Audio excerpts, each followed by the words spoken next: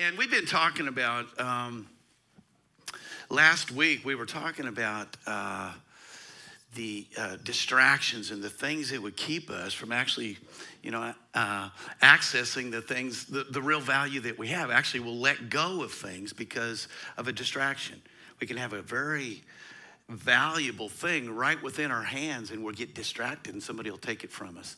So we talked about that last week, and I kind of want to transition from that a little bit and talk about, man, I really believe everything we've been singing and praying and experiencing this morning already has to do with this. And one of the biggest challenges that we're going to have is in our belief system. And what do we actually believe? You know, and people say, "Oh, I don't have any problem believing." If we said right now, how many believe God can do anything? We'll raise our hand. Yeah, God can do anything, right? Yeah. All right, let's try it once. How many?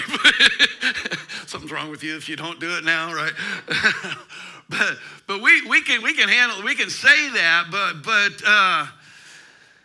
but really believing the things that God has done in us.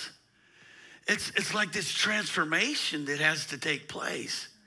And it has to do with information. And so we're so grateful for the Word of God. But there's this other thing that we've been given that we talk about it, but actually experiencing it is, man, it's key.